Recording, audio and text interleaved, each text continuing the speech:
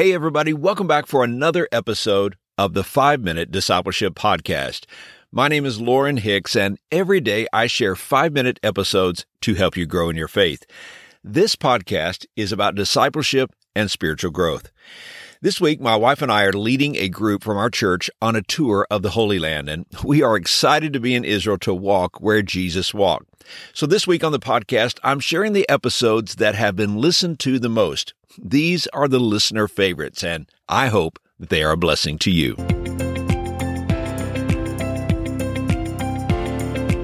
Many of you are familiar with C.S. Lewis. The English author and theologian is probably best known for his books, The Chronicles of Narnia, The Screwtape Letters, and Mere Christianity. But in one of his books titled The Problem of Pain, he talks about hearing the voice of God during our times of pain. Now, C.S. Lewis had a unique perspective on pain. He lost his mother at an early age.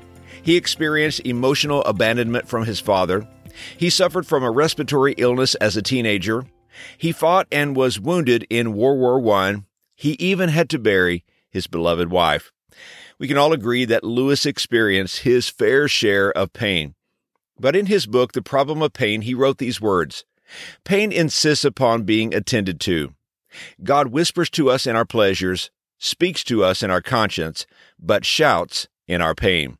It is his megaphone to rouse a deaf world." Wow, isn't it true that we grow most in the hard times? When going through a struggle or a difficult season, I often ask myself, what is God saying to me? Or what can I learn from this? I don't want to miss the lesson. Job chapter 36, verse 15 says, "He delivers the afflicted by their affliction and opens their ears by adversity." Suffering can lead us to God. It can cause us to pay more attention to His Word and lead us to open our ears to His voice. So many people have the testimony of finding God and surrendering their lives to Him during their times of adversity. My own family came to trust Jesus Christ as Savior and Lord as the result of a tragic accidental death in our family. It was during this dark season of our lives that we reached out to Jesus. In the New Testament, the Apostle Paul talked about what we learn about God during our suffering. Listen to these verses. 2 Corinthians chapter 12, verses 9 and 10 says, "My grace is sufficient for you, for my power is made perfect in weakness. Therefore I will boast all the more gladly about my weaknesses, so that Christ's power may rest on me. That is why, for Christ's sake, I delight in weaknesses, in insults, in hardships, in persecutions, in difficulties. For when I am weak, then I am strong." I hope you'll hear the word of God today. My grace is sufficient for you. We really don't believe God's grace is sufficient until we believe that we are insufficient.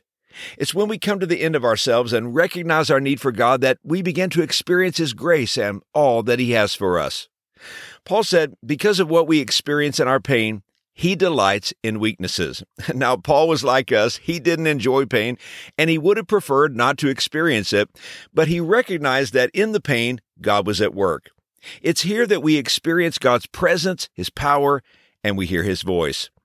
In our painful experiences, as we press in and pursue intimacy with God, we have the opportunity to clearly hear His voice.